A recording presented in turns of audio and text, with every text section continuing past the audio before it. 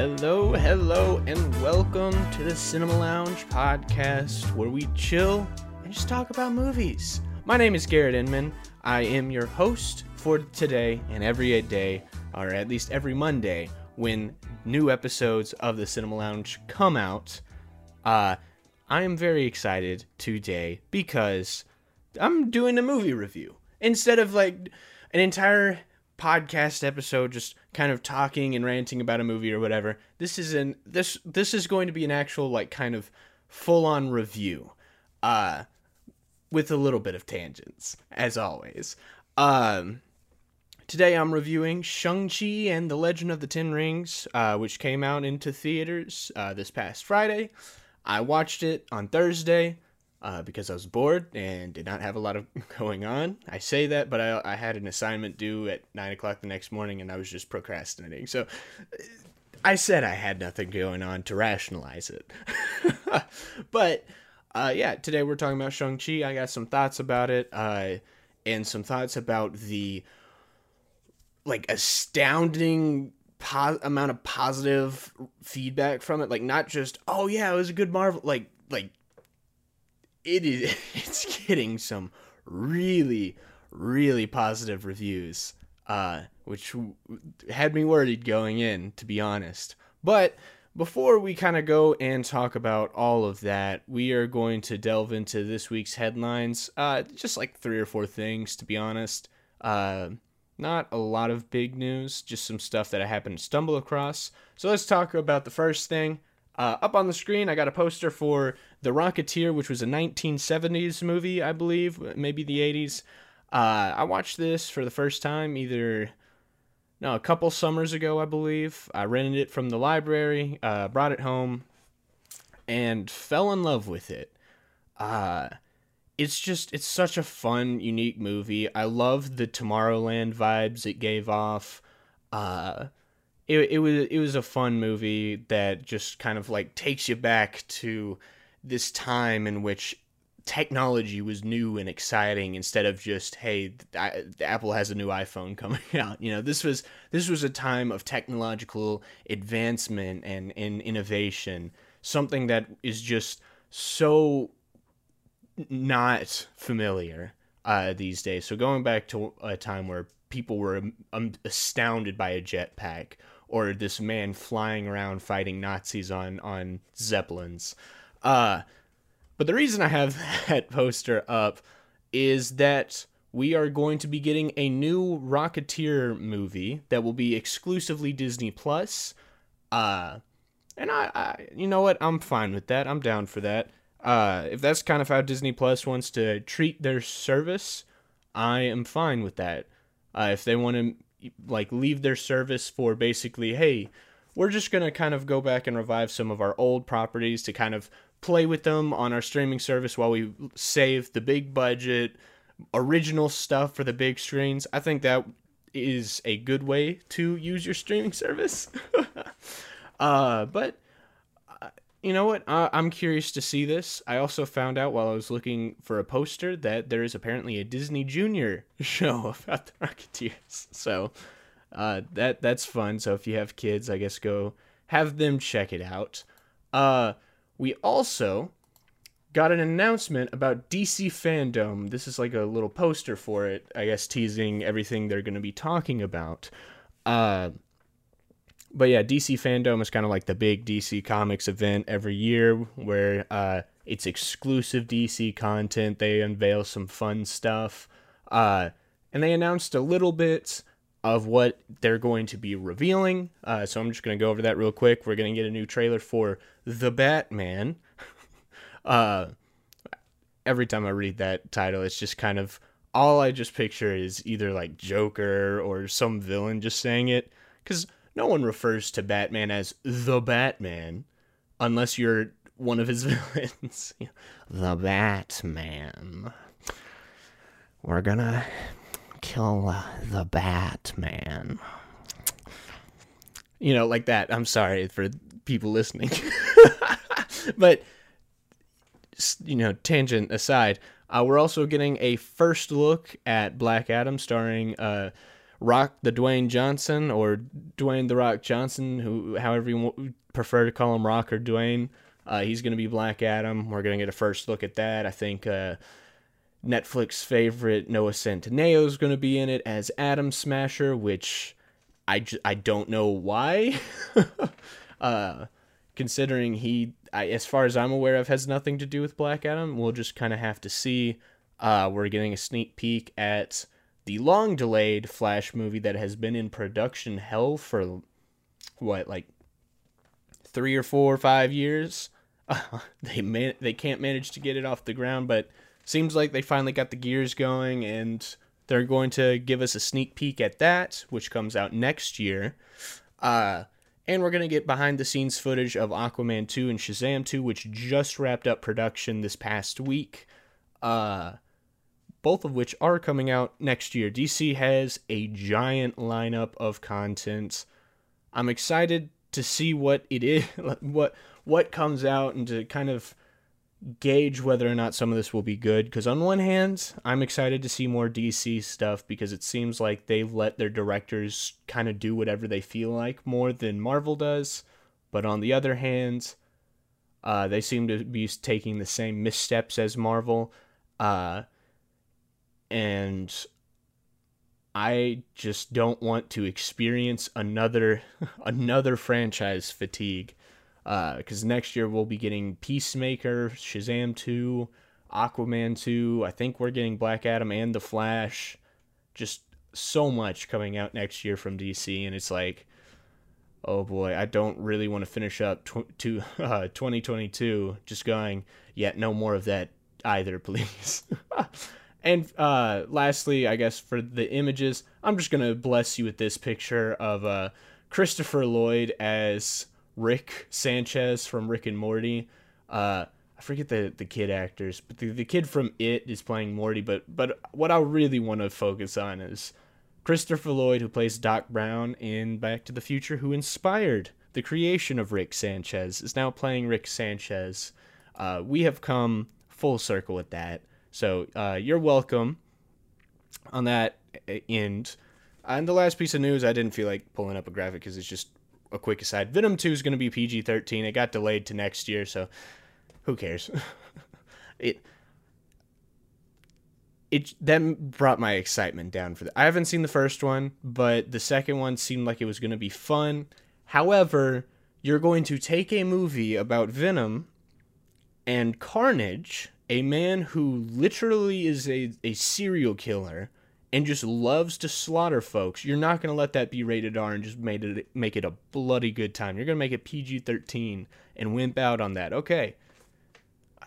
You know what? You do you. It's your movie. If I was in charge, I would do something different. But yeah, that's it for the weekly headlines. I just wanted to roll through that real quick and jump into the official Shang-Chi review. This is the first actual review on the podcast. And originally I was going to try to do Iron Man 2 and then in a side with Shang-Chi like I did with Incredible Hulk and Black Widow and kind of build my way up through the MCU. But it might be more fun to start at opposite ends and work my way towards the middle. Kind of. So yeah, we'll be talking about Shang-Chi this week. Next week I will watch Iron Man 2 and talk about that with you. That rhymed. I'm a poet and I didn't know it. Yep. That's my mindset right there. Oh my gosh. For context also, I went to bed about 12 hours ago at 2 o'clock in the morning.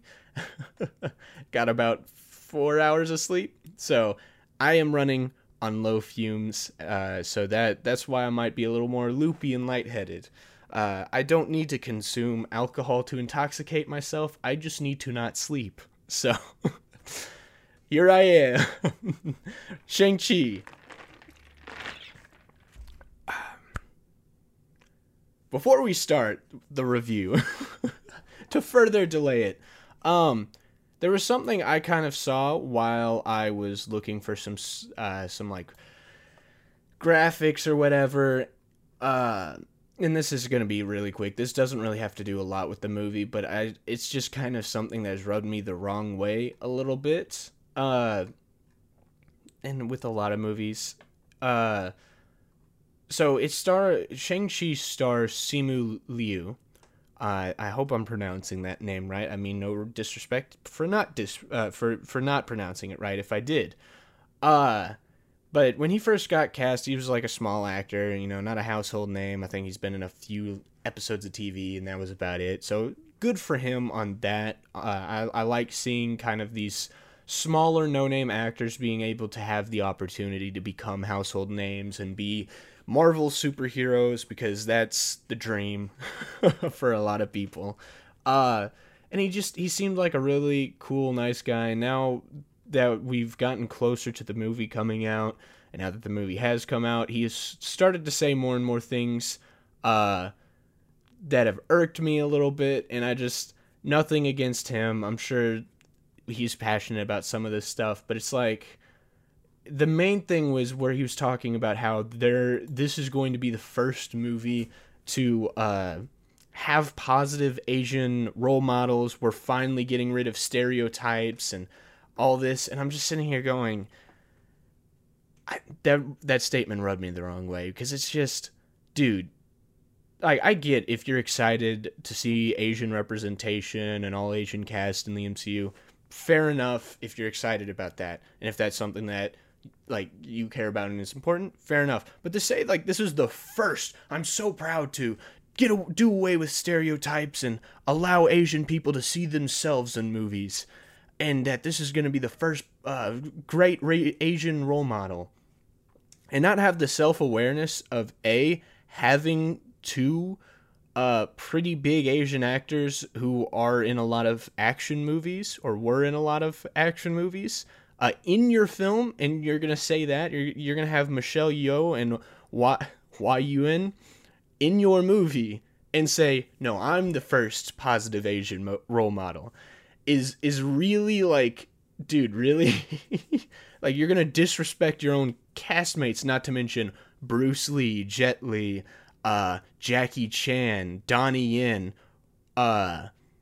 who's some others? Ming Na Wen, who is in the MCU as Agent May, who is also a positive Asian role model, a female no less. You're gonna have actors like that, a lot of whom their movies inspired this movie's style, and you're gonna come out and be like, no, I'm the first positive Asian role model. We're finally doing away with stereotypes while I play an Asian kung fu master fighting against a conquering warlord Asian guy who now runs a secret ninja assassin cult ring thing, and my sister runs an underground fight club. Like, do you not have any self-awareness, man? Like, be excited about the movie. Be excited you're starring in a Marvel movie. Just don't try to make it a thing. And I hate that. I think part of it is just a lot of journalism outlets are the ones promoting this, and I think he's just kind of getting wrapped up into it. I don't really want to blame him for that, because I'm sure he's getting caught up in the hype, and he's like, oh, well, yeah, I gotta talk about this because that's what people are writing about. But it's like, I'm going through all these articles, and it's just the only thing they want to talk about this movie isn't, wow, we're finally getting like this big superhero movie with kung fu that's inspired by Eastern cinema. Nah, we want to focus on the fact that there's a lot of Asian people in here, and we're gonna treat it like that has never happened before. We've never had Asian characters or Asian leads in movies, and that kind of stuff annoys me, because it's like, who cares? Like, just make a good movie, and if the movie's good, cool, promote it as a good movie.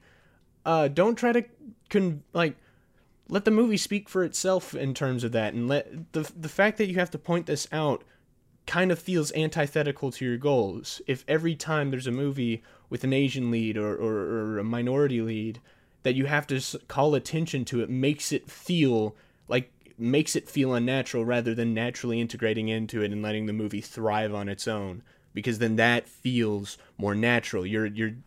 That feels like more of an accomplishment than trying to artificially boost numbers and all that kind of stuff. But the other thing is, there's been a bunch of quotes saying, this might be from Simu, but it could just be from journalists, saying like, this movie's going to change the world. It's going to be culturally significant. It's a Marvel movie, man. That's really all it is. They did this kind of stuff with Black Panther, and now we're 4 years away from Black Panther, and people look back at it and say, yeah, it was a good, solid movie. It didn't culturally shift anything. It didn't do anything to the broader society or anything like that. It was just a good superhero movie, and that is how people see it. So I just don't understand why you have to hype that kind of stuff up, because at the end of the day, it's just a superhero Marvel movie that's not really going to leave a giant cultural impact besides being an MCU movie.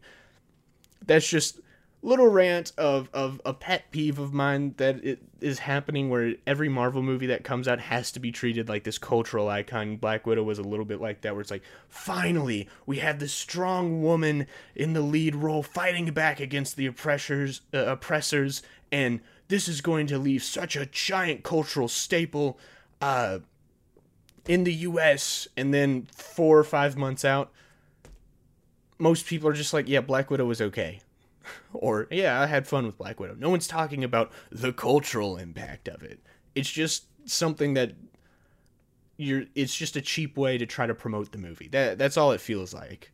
But yeah, that aside, finally getting into the movie itself and judging the movie by its merits, not the outside, even though I will say that kind of stuff irks me enough to where it makes me want to not like the movie. From here on out, let's do this.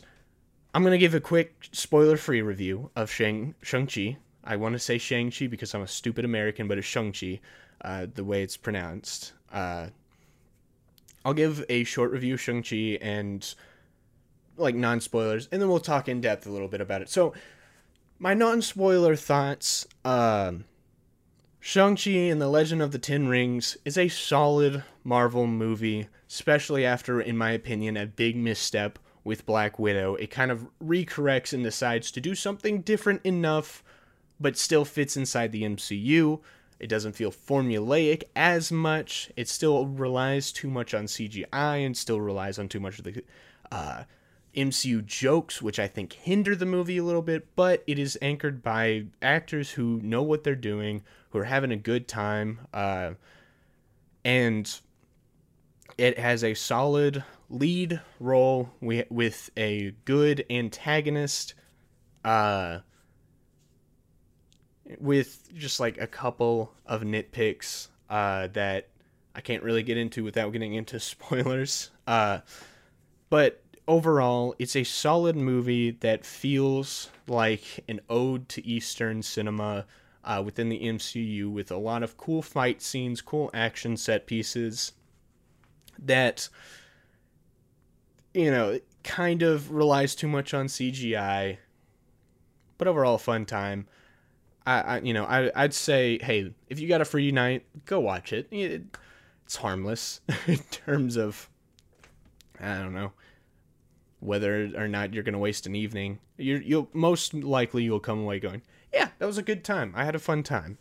7 out of 10. 7 out of 10. Go enjoy yourself with this one. Okay. Spoiler talk now.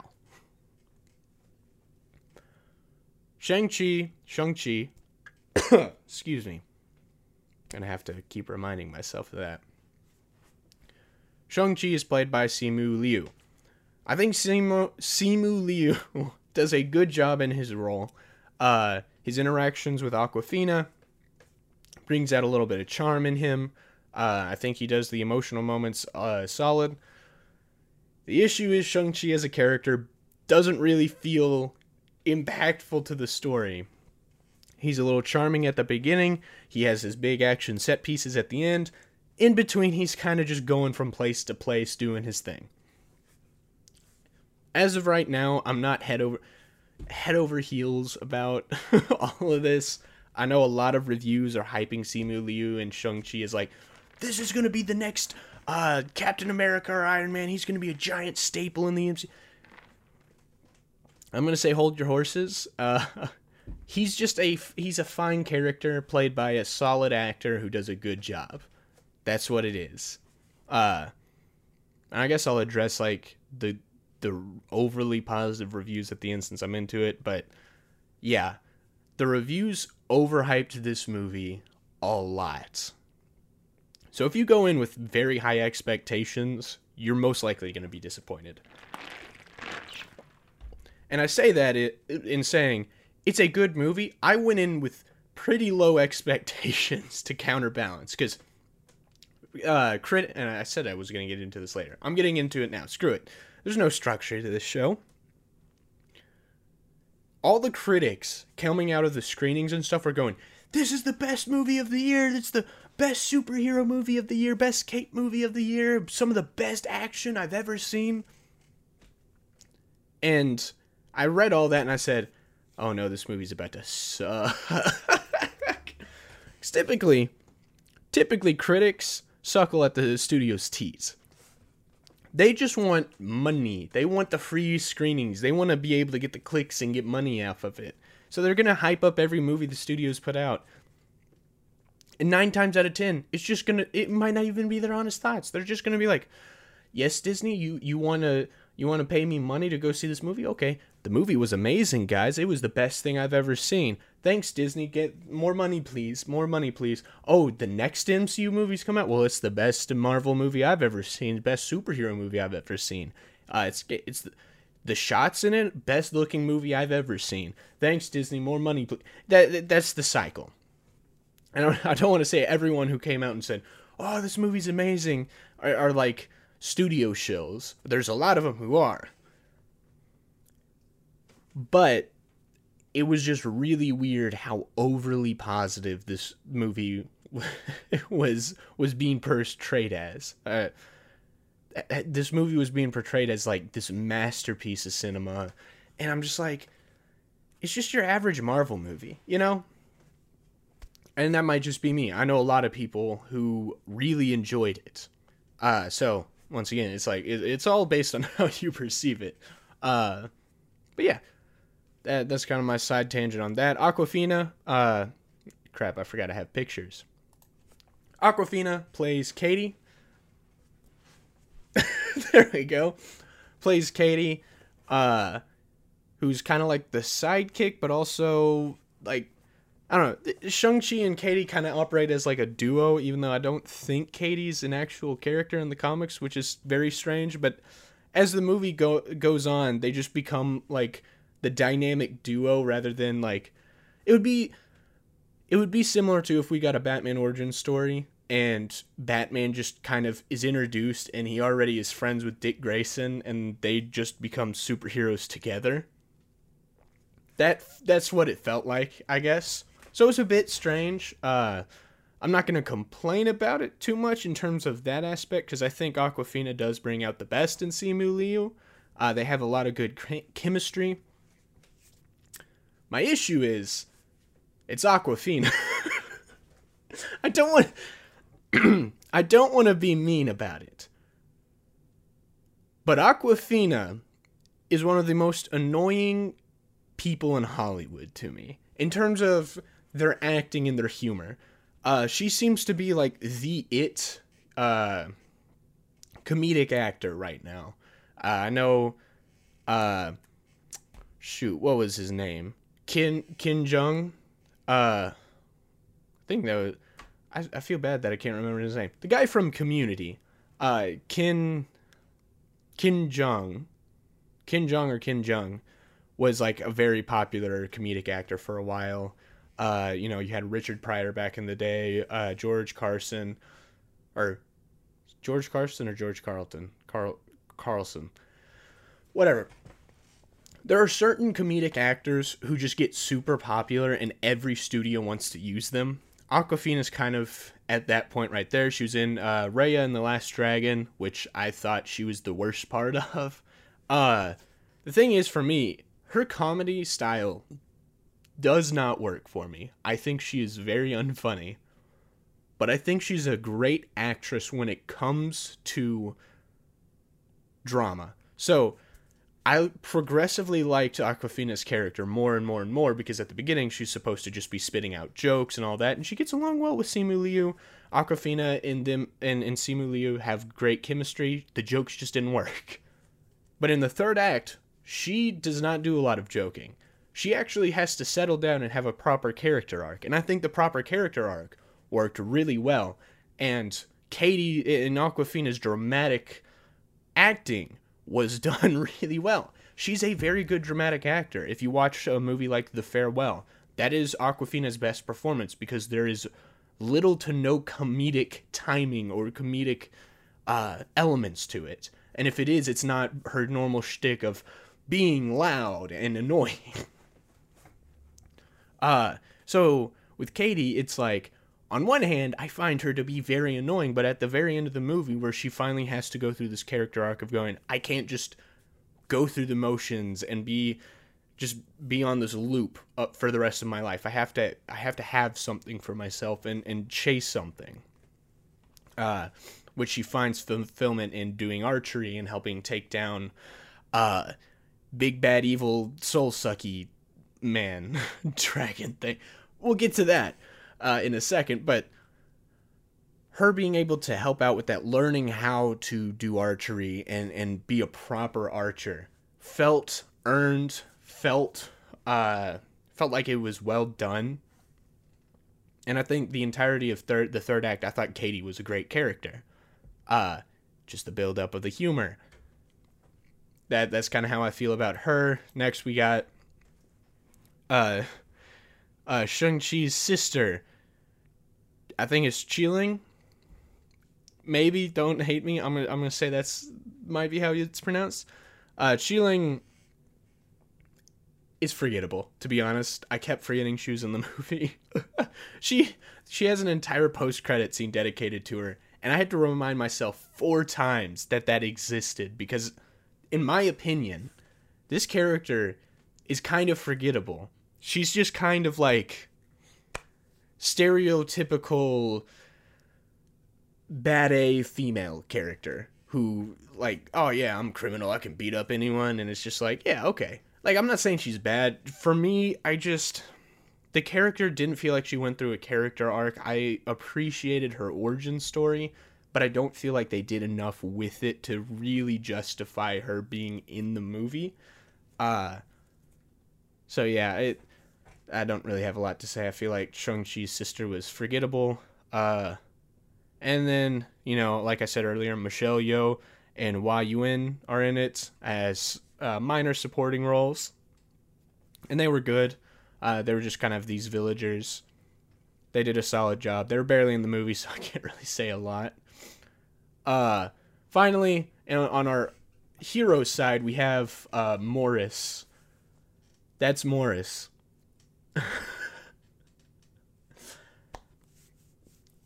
When I was watching the movie, I said, now there is our marketability character. They're probably going to start selling plushes of him. Lo and behold, looking for a picture of Morris, I found a picture of a Morris plush they're already selling. This thing is ugly as crap. What in the world? It's a chicken dog thing with 6 arms and like, oh, 2 pairs of butterfly wings, no face. Like, I get it's supposed to look a little weird and mystical, but like, Morris does nothing in this movie.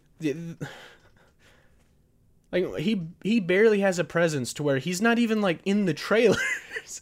He's not even in any of the trailers. The only reason we knew Morris was going to be in the movie was the Lego sets. And to me, he serves no narrative purpose except to inexplicably show up outside of the village to lead Shang-Chi, Katie, Xiling, and a fun cameo. Trevor Slattery from Iron Man 3 comes in. I was going to talk about him later, but I'll just mention him right now briefly.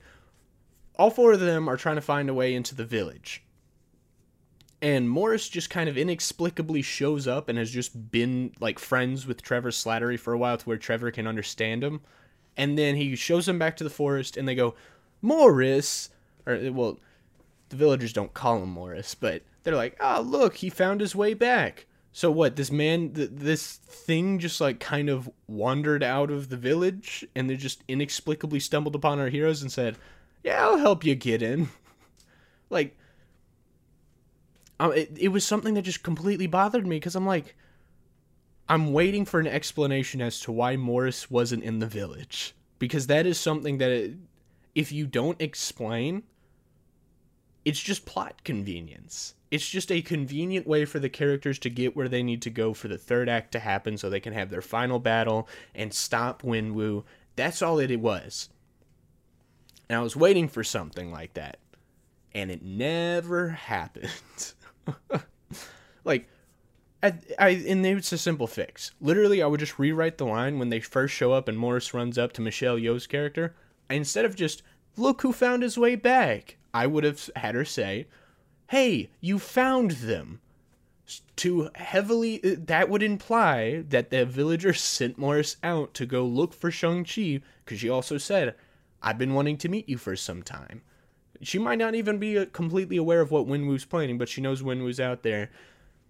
Or maybe Michelle Yeoh just was taking it upon herself and sent Morris out when she found out she was going to be, I think she's an aunt, right? When she found out her sister was having kids, she could have just have sent Morris out to look for him, and Morris ended up getting distracted and lost and hanging out with Trevor Slattery.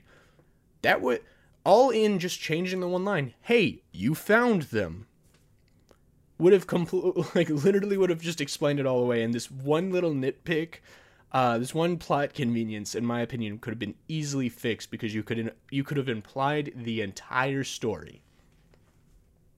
But instead, Morris just happens to be with Trevor Slattery and says, yeah, I guess I'll take you back to the village in which I live that is sacred and, like, no one's supposed to actually go there, but because failed Hollywood actor over here said so, might as well. Also, if you're just listening and hear this is my water bottle. I got ice in it. I need it cold. But yeah, for whatever reason, this thing right here is one of my biggest problems in the movie. Some CGI chicken dog rabbit thing. Jeez. Okay, let me talk about the antagonist now.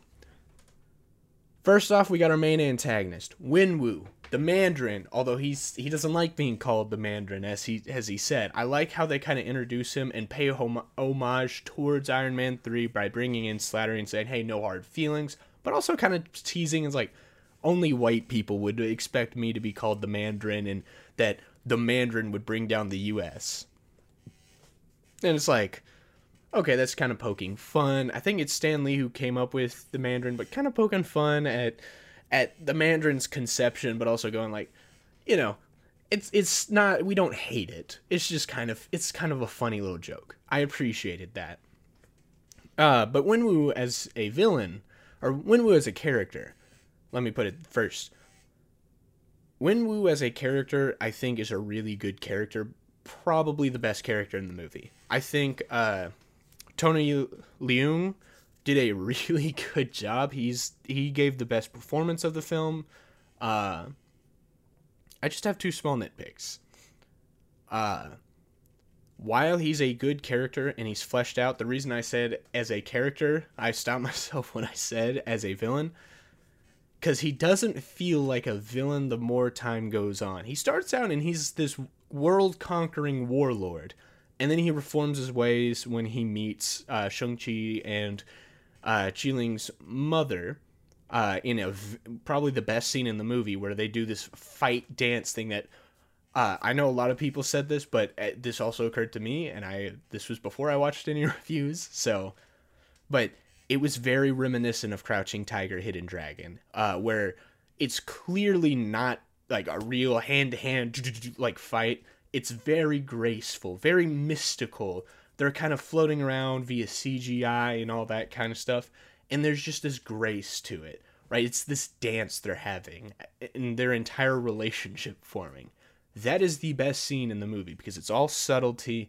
It's just this beautiful illustration of them falling in love in their first meeting. I absolutely loved it. But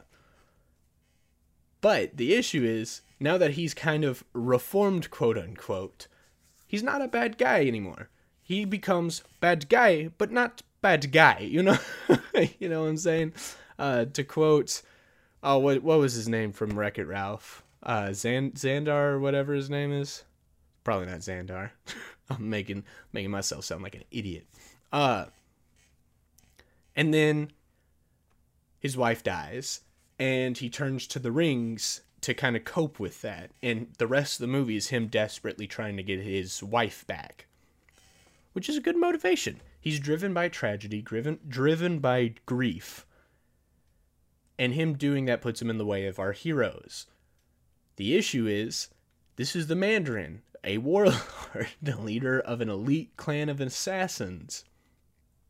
And these guys are following him to the end of the earth so he can punch a wall to try to get his wife back. And it seems weird to me.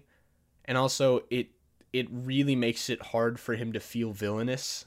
Like, there are plenty of villains driven by grief, but they do evil things. And this guy, the worst he does is punch a hole in the wall because he's being manipulated by soul-sucky demon man, demon dragon, not because he's acting of his own volition. He's not going, I think this might be a way to get my wife back. I'm going to kill anyone who gets in my way just to get her back. That would make him a villain with a reasonable motivation. Well, not a reason, like a tragic motivation, a motivation that you can get behind, right? It's like, and maybe get behind is also probably sympathetic motivation. Let's put it that way. Like with Thanos. Thanos is the perfect MCU villain because he does villainous. He literally kills half of all life in the universe because he believes that that's going to allow life to grow. He did a villainous thing, but because of his convictions and his motivations are sympathetic, you can kind of go with that, right? So you fully understand him as a character, but he's also still a villain. The issue with Wenwu became he stopped being a villain just to be a sympathetic character. And so it felt like the movie was kind of treading water until Soul-Sucky Demon Man came out. I just keep saying Soul-Sucky Demon Man. It's a dragon. Soul-Sucky Demon Dragon comes out for the final CGI fight of the film. My second problem, and this is a very, very small nitpick. This is in no way to say that this is like a big problem with this is such a tiny nitpick. The rings he has in the movie are a little goofy in my opinion. His little, I guess they're bracelets. They call them rings, but they're like ring toss rings you'd find at a circus. And he uses them as like rocket boosters or like whiplash whips. And I'm like,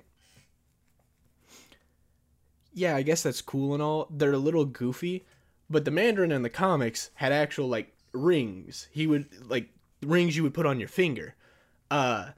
And he would have 10 for each finger. That's why it was the 10 rings, which I think would just be a little bit more cool, in my opinion, where like this army steps to him in the beginning of the movie and he just like goes, like whips out this shield to block from arrows and then just like whip all these people, and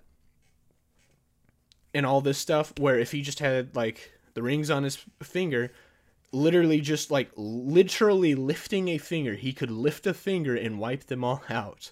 And hold on. Let me pull up a list of the rings. Each ring has different abilities, which I think would have been also a lot cooler to make him feel more formidable. So it's not just like, oh, I have these power rings, I can... No, it's like the Infinity Gauntlet, except there's 10 of them. There's 10, like, powers he can pull from. But there's the Zero Ring, which emits an ice blast that of near absolute zero.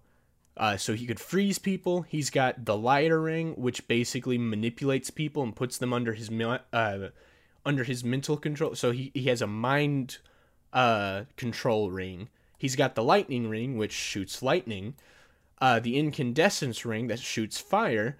The Daemonic Ring, which shoots it's an energy projection ring, but also he used it once to create create gravity powerful enough but to make Iron Man bury himself by trying to walk forward.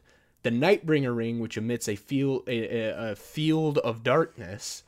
The Spectral ring, which can destroy the bonds between atoms and molecules of the object that it strikes. Also, some of these have recharge times to kind of, power balance him a little bit. He's got the Spin ring, which creates a vortex, so like a torpedo or something, not tornado. So he can create like tornadoes with the ring. He's got the Influence ring, which it seems like they're concussive blasts like Cyclops' eyes. The Remaker ring, which can literally rearrange the atoms or molecules of a substance, speed them up, or slow down their movement. So like he can pretty much have the power to change the physical state of objects, the state of matter of objects, by I think that's his thumb. Literally by moving his thumb. So if he's riding a horse, he could literally just go, oh, whoops, I hit the mic. Sorry. He could literally go, boop, and just, oh, now your eyes, they're on your butt. Oh, your bones are now just like liquid. That's kind of dope. That would be, in my opinion, a very interesting and formidable foe. Instead of just kind of whippy rings or, stuff that just kind of like, oh, well, that's the whiplash whips that he's doing right there. Or, oh, he's using a double jump. It would make him feel a lot more formidable, and it would make these rings feel like they're special mystical items. As it is right now, those rings are just kind of like normal power boosters that can somehow make him not age. Which is a little less cool. So, small nitpick. But I think if you gave him those rings, he might come off just a little too overpowered, I would admit. But he would come off as a lot more intimidating, a lot more interesting fighting, I think. The fight scenes are good in this movie, don't get me wrong. But imagine if Shang-Chi's going up against this dude, and he's literally like throwing ice blasts, fire blasts, like literally everything out with the kitchen sink at him. He can mind control his sister and make her fight him while he's just sitting there, and he can just kind of move his finger a little bit, shoot a fire blast at him occasionally to just like mess him up. I think that would make for a fun action sequences. But I digress. Still, Wenwu is a great character. I think he is one of the better villains in the MCU, like an A tier. My only issues is A, villain. He's not a villain. He's just kind of a dude who is a little antagonisty. And then the Ring Gauntlets, while cool, I guess, I think they're better when Shang-Chi ends up using them. He uses them in a lot more creative ways, which I will say, and I'll probably talk about this a little later. Actually, no, I'll talk about him now. Shang-Chi uses the rings in a lot more creative ways. I think that is visually a lot more interesting, the way he uses them as like stepping stones and using them to, like they're all hovering around him. They're always in a fluid state of motion, while when Wenwu uses them, they're just like strict on his wrists. And I think that works. I think that works because the way I see it, the rings are metaphorical for grief. The way Wenwu handles grief is this strict, he keeps it to himself and uses it to lash out at people. And he dwells on it, he focuses it all in on himself and internalizes it. While Shang-Chi is using it to grow and like be productive. It's always fluctuating with the rest of his emotions. He's not keeping it to himself, he's being open with it, and he's using it to build and be creative. Granted, like I said earlier, Shang-Chi's not like super interesting until you get to the end of the movie, because he just kind of is riding the wave until it's time to confront his father. But on the metaphorical thematic side, I think that works with the rings. Uh, but yeah, Winwoo's good. Now, the other two antagonists. First off, one of them dies. One of them is coming back for future MCU projects. Which one is which? A. Razorfist, a man who just has a energy machete embedded into his chopped off arm, or Death Dealer, the guy who has trained the entirety of the Ten Rings in how to fight, has a dope mask, has apparently superior fighting skills to just about anyone, almost like the Deathstroke of the MCU. Which one dies and which one's coming back? This guy dies. Dude, oh my gosh. Okay. I'm not super familiar with the Shang-Chi comics. But what I have learned, Death Dealer's barely in the comics. He's in a few issues and kind of dies in his last appearance, and that was years ago. That being said, this guy looks cool. Like, that mask, the costume design for him is probably my favorite costume in the entire movie. However, Death Dealer is in 3 scenes in the film. He's in a scene where he's training Shang-Chi. He's in a scene where he's fighting Shang-Chi. And then he's in a scene in the village where he shows up. And then he's just kind of in the background. And then when they introduce the soul-sucky demon bats that suck souls and take them to soul-sucky demon dragon, he's the first one who gets his soul sucked up because he's being a freaking idiot. And I'm like, dang, you did this dude dirty. Like, I'm not as pissed off at it as, say, Taskmaster. That genuinely, like, upset me. It was like, you did this character dirty. With Death Dealer, it's like, dang, this dude had some potential, and you could have brought him back to be like this Snake Eyes, Storm Shadow, Deathstroke type character. But instead, you have him in 3 scenes and kill him off in the most anticlimactic way for how this character is built up and depicted as in the movie. So that's my thing on Death Dealer. He's like so inconsequential to the actual film. And then we got Razorfist. This dude is in the movie probably 3 times as much as Death Dealer. He, as a character, I think he's fine. Like, if it was just based on the character, I think this dude would be like B or C tier antagonist in the MCU. He's kind of like a bit of a dude, bro. Like, they steal his car at some point. He's like, "Oh my gosh, that's my car!" And he has like his name spray painted on the roof and both sides of the car. So like, clearly he's kind of in love with himself, but he's also like a bit of a dude, bro. Like, oh yeah, I'm gonna spray paint my name on my car. That'd be pretty freaking lit. Yeah, man, let's do that. You know, he clearly is intimidating physically. My issue is that this is one of the most ineffective weapons I've ever seen in a film. And this might just be my fault, because I started watching this YouTuber called Shadiversity, who makes videos about medieval weaponry and kind of takes modern movies and weapons certain characters use and kind of analyzes them in terms of their actual effectiveness if you were to actually try to use them. That has started to kind of permeate my mind a little bit, because I'm watching this, especially after Shad just did a video on the Assassin's Creed Hidden Blade and how that is kind of an ineffective weapon when you think about it.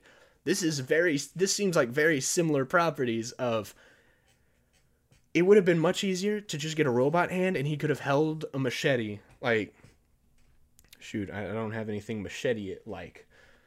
Well, pretend my water bottle's a machete.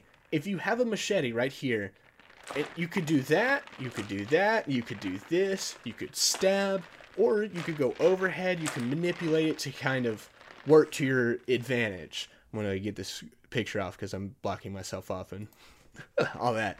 But if your hand is literally just the blade, you can't like manipulate anything because you don't have a wrist anymore. So it's like it's like that, kind of. This is a horrible illustration. But instead of being able to move it around, it's stiff, and you can only go like this. You can go like this. You can go like this. Like, you have to contort your body to fight effectively. And even then, you're not going to be effective at all. And this man keeps coming back, and he's like a high-ranking Ten Rings assassin. And I'm like, how the crap is this man able to do anything when he can't, like, the freaking Razorfist blade is so freaking ineffective. You see it on the freaking bus fight where, like, he's not doing anything to Shang-Chi. Part of it's because Shang-Chi's a great fighter, but, like, the other part is, like, obviously this dude ain't gonna be able to kill anyone with that. If anyone knows how to fight, even in the slightest, I can guarantee, at the very least, if he comes at you with just his Razorfist blade, you could probably fend him off by just going, nope, or like getting behind it, because it's also it was a one-sided blade. So as long as you're literally not at the end of the point down this side, as long as you're on the dull side, you're good, because he can't turn the blade to attack you from that side. He would have to literally turn his entire arm. And that might be a nitpick, but that bothered the crap out of me, because I'm just like, this man should not be alive. This man should not be doing good at all as a freaking assassin. It is the quintessential, oh yeah, this might look cool, so let's just throw it in. Even though practically this dude would be one of the most ineffective assassins of all time. And yet he lives through the entire movie. He somehow manages to not die from a soul-sucky demon bat. And ends up being one of Chiling's right-hand men in the Ten Rings. Like, this man really just failed upwards, because he didn't do anything effective in the entire movie. And now we're about to have to see him over and over again. Nothing against the actor. It's just the character should not be alive anymore. He's so incompetent, so ineffective, unpractical as crap. And this man is still alive. I don't know. That's once again, that's also just something that's probably just me. It probably doesn't bother a lot of other people. This is what happens when you consume content that's like super analytical of specific things, and then suddenly you start watching movies that just, it's like one element of the many in the film, and that one thing is going to stick out and bother you. I got a buddy who's like really into gambling and poker and all that kind of stuff, and this card counter movie's coming out this upcoming weekend, I think. And he's like, he watched the trailer and said, nah man, I'm not going to like this movie at all, because this man's counting cards for poker. You can't do that. I'm like, I don't play poker. I don't play blackjack. I don't know how any of that works. So when he just says, I'm counting cards for insert card game here, I'm going to say, okay, that makes sense. But if you play poker, you know you can't count cards in poker, but you can count cards in blackjack, but this guy's counting cards in poker. It's weird how like random interest can kind of bother you, even though it's like a very small part of the movie. Like, I'm sure the card counter isn't entirely about this man counting cards. It's probably about him screwing over a criminal, and now suddenly he's on the run or something. But because of that one thing, it just is going to bother you, and it is a massive negative in your opinion. But yeah, there's that. We also got some cameos. Wong was fighting Abomination in the underground fight club. It seems like Wong was training Abomination, which is making me think that this is a setup for the Thunderbolts. Seems like Wong is kind of like a recruiter for both the government or something like that, because he's taking Abomination out of what seems like the raft to fight, train, make him better, take him back to the raft. So what I'm going to say is Wong comes in at the end of the movie to take Shang-Chi and Katie in to see Captain Marvel and Bruce Banner. And it seems like he's kind of recruiting people to be in the Avengers, and that might be what he's doing with Abomination. But my other guess is Abomination will be on the Thunderbolts team, which has been heavily implied, I think. I don't know if anything's been confirmed on that front, but I mean, we got Baron Zemo out there. I think Abomination was on the Thunderbolts once. Someone might have to correct me on that. But the Thunderbolts is basically just kind of Suicide Squad, kind of evil Avengers. And then there's the Dark Avengers, which I think the Thunderbolts became, where you basically just had evil versions of the main superheroes. So that's why I'm saying Abomination could probably be on the Thunderbolts. And that's kind of my big theory. And then we have Trevor Slattery, who's played a bigger role than I anticipated. But I think he was a fun character to add. We're about 55 minutes into this, so I better wrap up. I just ranted about characters for a while. I need to talk about the story. So just briefly, the first 10 minutes were great. That was the best part of the movie, showing us Wenwu's origin and where he came from. And he gave me a very big Vandal Savage feeling, where he's been around for a while. Like, he's been around for generations, and he's just a conqueror, and that's all that's a lot of what he does. His budding romance with Shang-Chi's mother, I think, was done really well. And then once we go to modern day San Francisco, I started to not like it as much because we had a bunch of really bad comedy, which was another big thing that I think is against the movie. I think the humor was really bad. I didn't laugh once. Okay, I laughed once. I laughed one time, and that is all thanks to this man. This man was great. I loved him. Busman Clev. I love that this man just started up. I think this is a Facebook Live. Like, the minute Shang-Chi started to fight Razorfist on a bus, my boy Clev over here said, literally just goes, "Oh crap," pulls out phone. "Yeah, what's up, guys? I'm live on a bus. These two guys are like fighting. You know, I did some martial arts back in my day, so I'm gonna film this. I'm gonna give them some critiques." I freaking loved that. I found that hilarious. And I think I found an image. I should have grabbed it, but I found an image. I think this dude has been in the MCU before. I think he was in Spider-Man Homecoming. He was like the guy at the taco stand or whatever, or the hot dog vendor, and was like, "Hey, yo, go get him, Spider-Man." And that was like the one guy who was like cheering him on. I kind of hope they bring him back, because I think he's just naturally funny. He just kind of has this natural good humor. That was Busboy Clev was the only dude who made me laugh in the movie.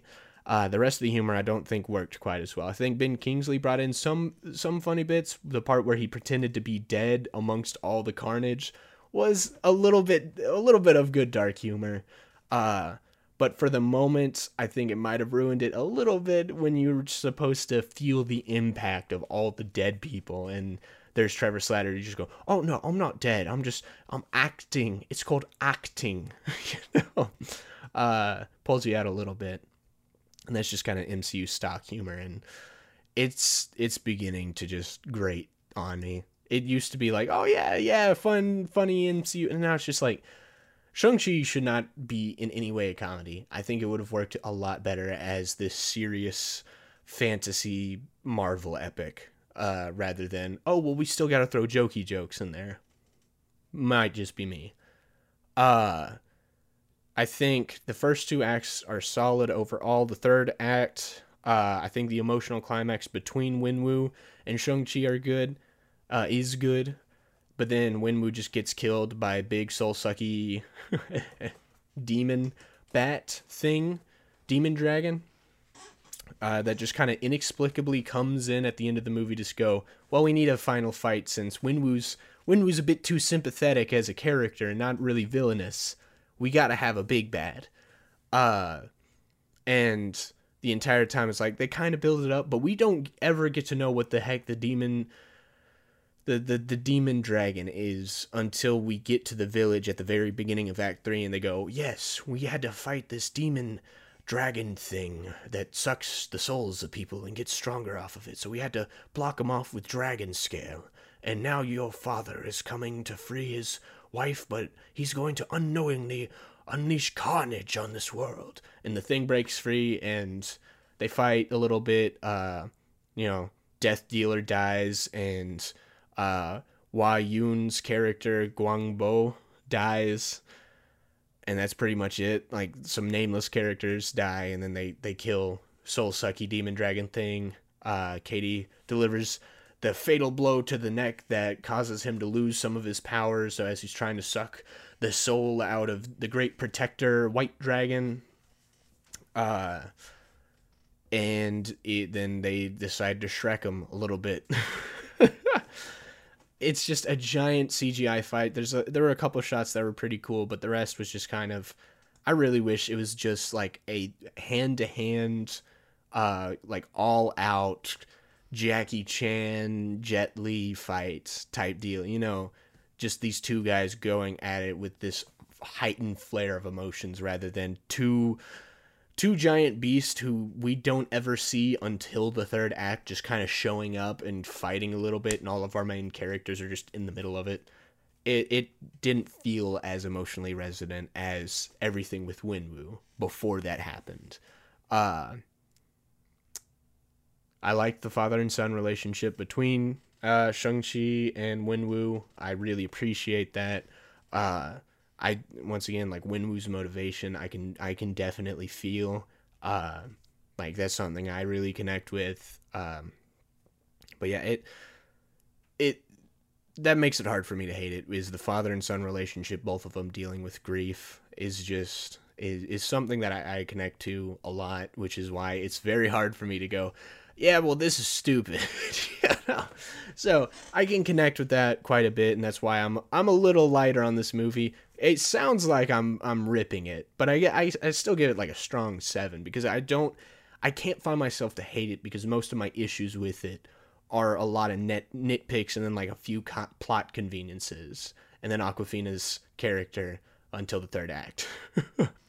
So there's not like a lot of big problems I have with it. This definitely says to me, hey, we're gonna recorrect a little bit. I'm still like not fully back on the MCU train, but I'm like, okay, well, we'll see where this train goes.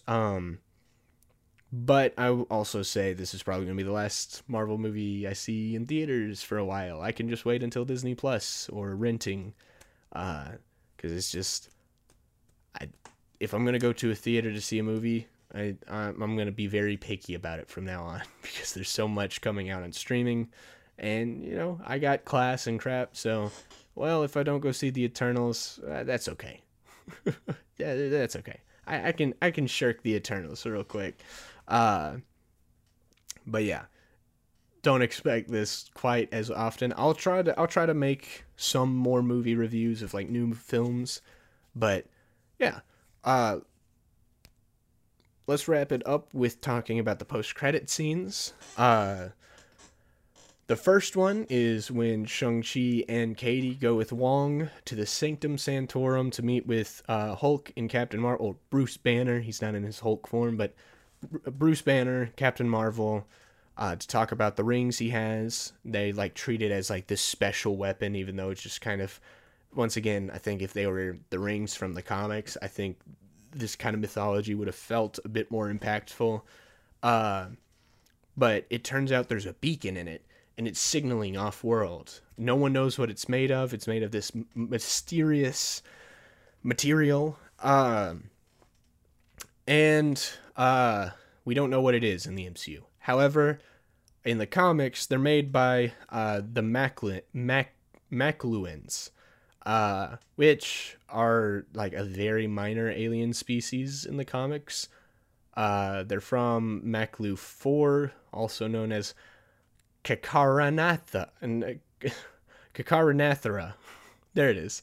The only prominent Malkulan in the comics, a personal like fascination of mine, I guess, is the Iron Man villain, because, you know, F it, like, let's just include a butt ton of Iron Man villains after he's dead. That's another pet peeve of mine with the MCU is Iron Man was alive and he fought a couple of Avengers level threats, and then his own villains were Ironmonger, Whiplash, Justin Hammer, Knockoff, Mandarin, and that's it. Like, we could have had the Crimson Dynamo, Titanium Man, and this boy, Fin Fang Foom. Look at that crap.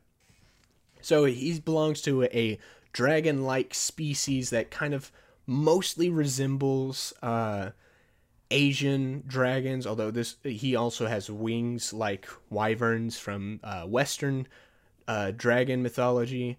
But when I was growing up, I watched, I think it was the superhero show. He was a prominent, or he was a recurring antagonist in it. He's this massive, like, monster movie type thing. This guy predates, I think, I read like a smidge of his Wikipedia page, but I was like, uh, basically reading up on his publication history. This dude predates like the Marvel or the superhero era of Marvel Comics. He's been around since the 60s before Marvel kind of committed to only being superheroes.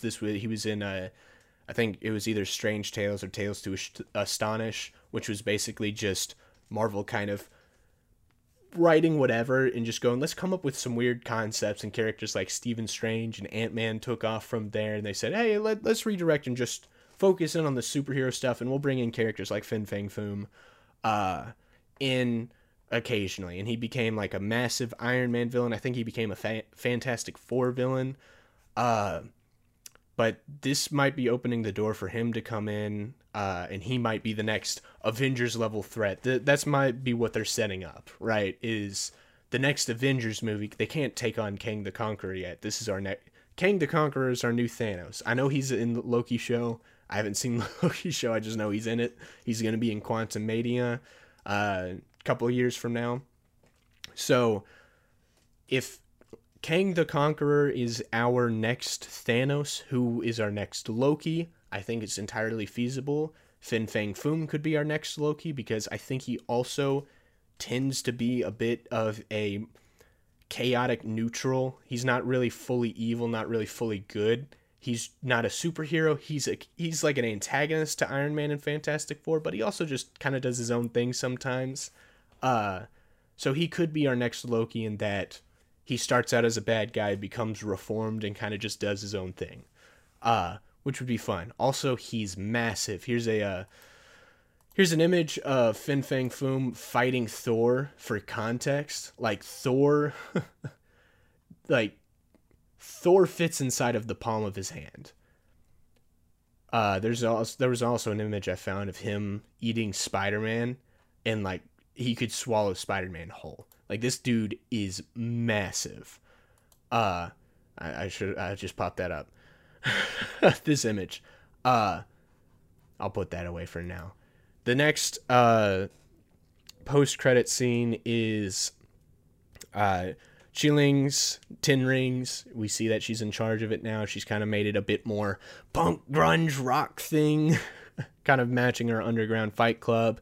John, who was only in the Fight Club scene, didn't feel like bringing him up, and Razorfist are standing at her side, and then the Tin Rings will return, which I figured, I don't know to what capacity, they might be the new replacement for the hand from the Netflix Marvel stuff. Who knows? And the image I just threw up earlier, this could be where we're heading as well. So I mentioned Fin Fang Foom. I wanted to talk about what other possible direction they could be going with this. And one of them is Agents of Atlas. This is like one of the older iterations of the team. You got Namora, who is the female Namor, 3D Man, Gorilla Man, and M11, the human robot. All these characters, Marvel Boy. But I don't think this is where they're going to go with it. This is like the original incarnation. Almost, you could probably argue that this is like the Marvel equivalent to the Doom Patrol, kind of just these weird, wacky, out there characters. But the guy in the middle, we've seen him before. The team is led by Jimmy Woo, who, if you've been paying attention to the movies, first popped up in Ant-Man and the Wasp. He was in WandaVision, I think. So we could be headed to an Agents of Atlas project. And the reason I say Agents of Atlas, Jimmy Woo leads it. And in the most recent incarnation, they formed an all-Asian team of it, which included Shang-Chi. So it included Shang-Chi, Jimmy Woo, are the only two that we've seen in the MCU so far. It also included Silk, who is basically female, I think she's Korean, female Korean Spider-Man, one of the many existing tokenized Spider-Man spider people. You also had fan favorite Arrow, who has abilities over air. White Fox, who resembles I think it's a Kitsuke, Kinsuka. Basically, the thing that the Pokemon Ninetales is based off of. That's kind of what White Fox is. Speaking of which, they were also in Shang-Chi and the Legend of the Ten Rings, in the village. You also have Luna Snow, who I think she was like a singer in the comics. I'm not super familiar. These characters are like brand freaking new, and the only reason I knew they existed, I played Contest of Champions, and they popped up as characters. But Luna Snow, I think she has snow abilities. You have Crescent, and her bear, Io. She's a little girl who can conjure up this spirit bear, which I think is freaking epic. And then you have Amadeus Cho, who is the Asian Hulk, also known as Brawn. Then you have, I think his name's Sword Master. But yeah, all these characters come together to form the Agents of Atlas. And I think this might be where we're headed, which, on one hand, more tokenization obviously is coming. But on the other hand, characters like Crescent, Arrow, Luna Snow, and White Fox are just, A, such creative characters, and B, like, I love the character designs. I think the powers will be fun to see on screen, especially seeing Crescent and Io, I think would be neat. But this might be where we're hired. Then other possibilities, Heroes for Hire. I think Shang-Chi was a part of it for a little bit, but that would also open the door for Luke Cage and Iron Fist to actually make the big screen debut, especially if Charlie Cox is going to be in No Way Home. I think that would strongly indicate that Heroes for Hire is coming at some point via either Charlie Cox or Shang-Chi. But yeah, that is any and all thoughts I have on the movie. Once again, strong 7 out of 10. I think it's a solid debut for a Marvel movie. I had a very pleasant experience in theaters with it.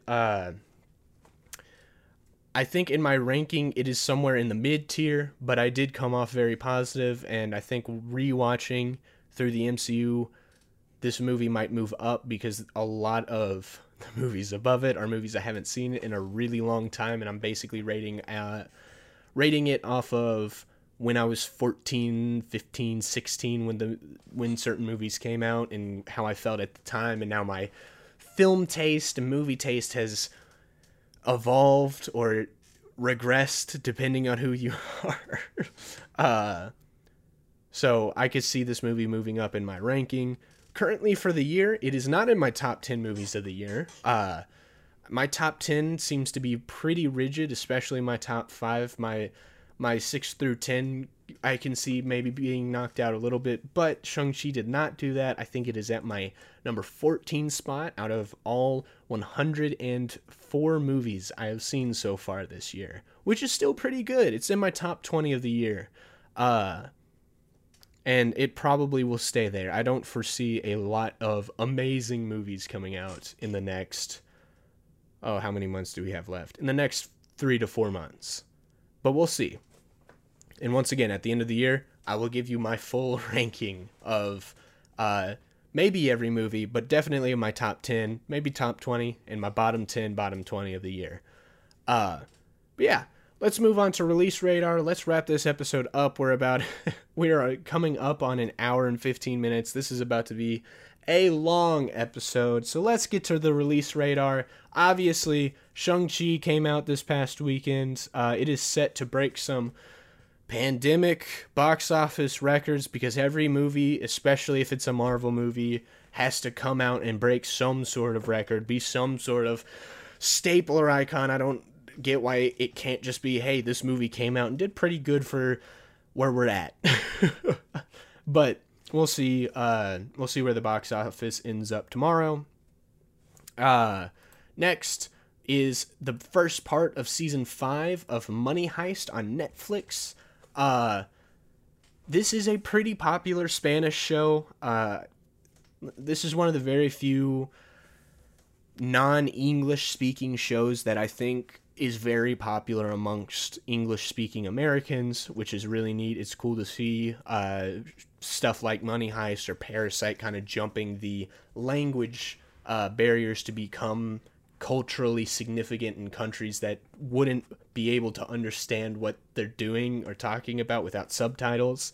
So I think that's an accomplishment in and of itself. I haven't seen it personally. I've heard it's really good, and I've been wanting to see it. So get hyped for that.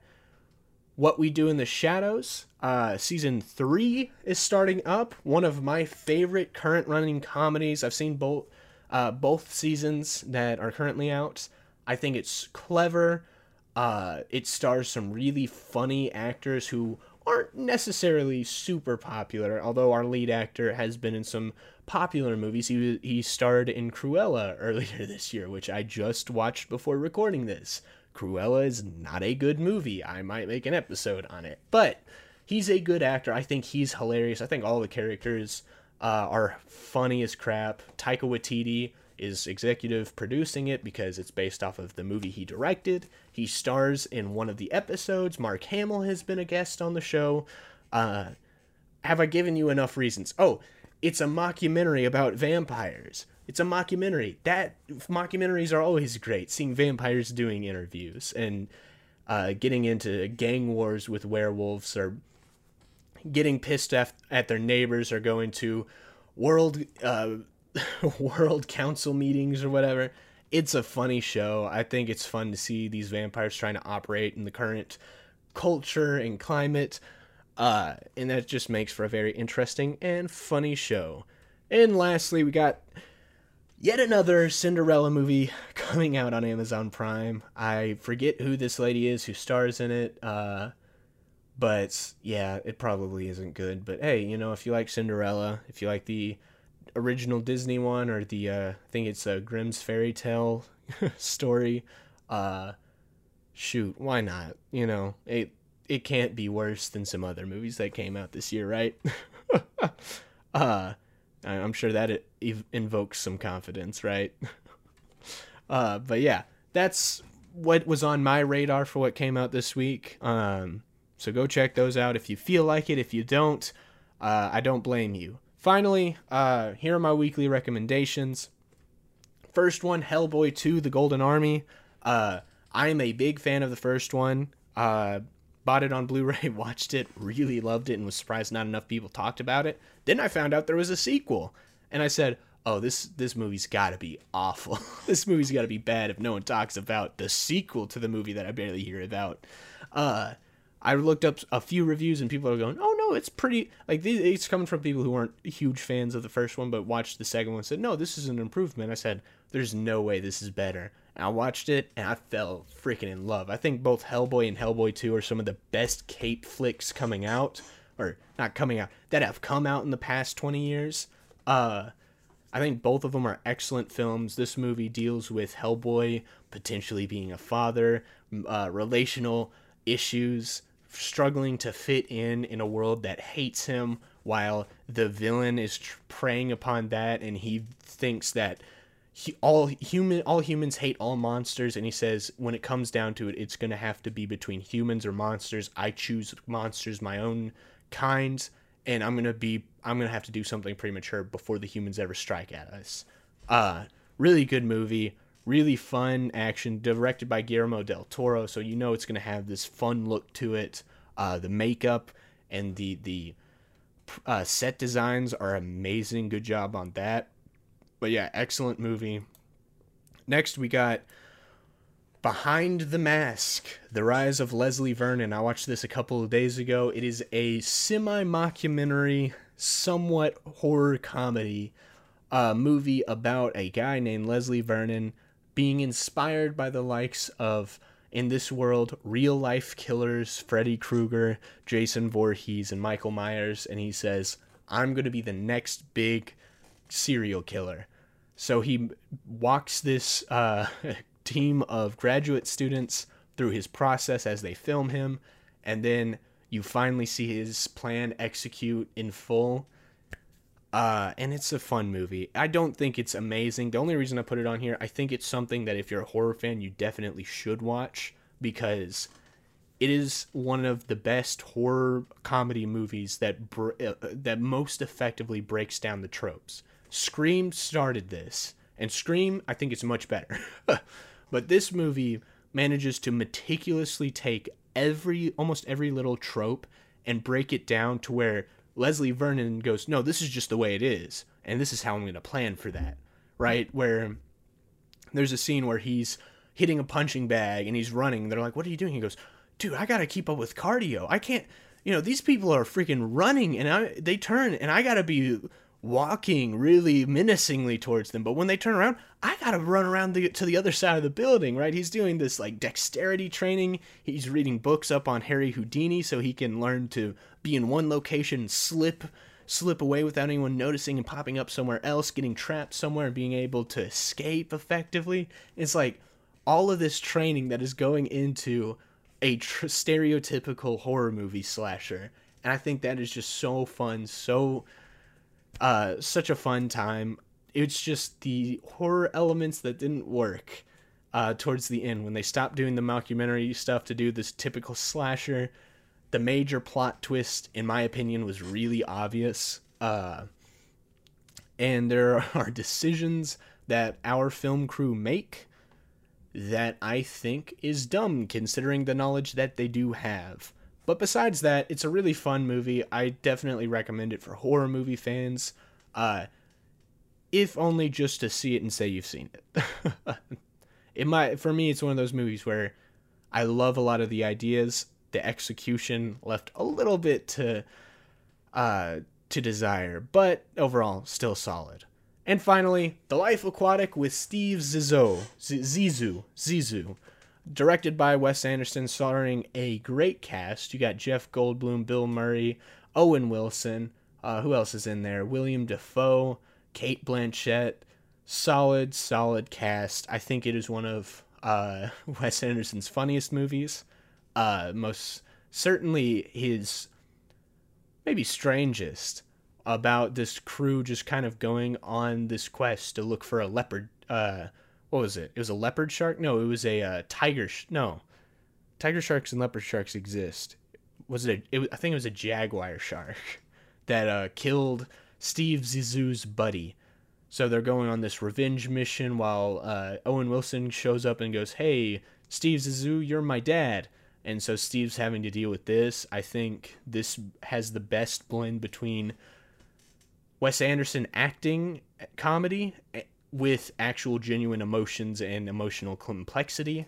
I think this is just a great movie. Standouts for me, Bill Murray and Willem Dafoe were both like hilarious. But yeah, definitely go check it out. I think it's worth it, especially if you like Wes Anderson. But yeah, we are an hour and 23 minutes, I think, into this podcast episode. And I'm going to wrap it up here. I want to thank all of you, you watching, you listening, and everyone else who's doing whatever. Thank you for watching and listening to this episode of the Cinema Lounge podcast. I truly, from the bottom of my heart, appreciate you listening all the way to the hour and 23 minute mark, listening to my dumb self try to explain my thoughts on different movies. But hey, you know what? I appreciate you're here. If you do enjoy this podcast, if you made it all the way here, and you hated it, I don't know why you're here, frankly. But if you are here and you loved it, go ahead and hit the subscribe button. Click the notification bell if you're on YouTube, and subscribe to us on Rumble if you're listening to us on Spotify, Apple Podcasts, wherever you listen to podcasts. Give us a follow, give us a 5-star review, because that helps us out a lot. And I would definitely appreciate it.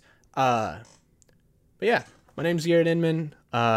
This has been the Cinema Lounge podcast, where we chill and talk about Shang-Chi and the Ten Rings, or the Legend of the Ten Rings. And that has been all for tonight.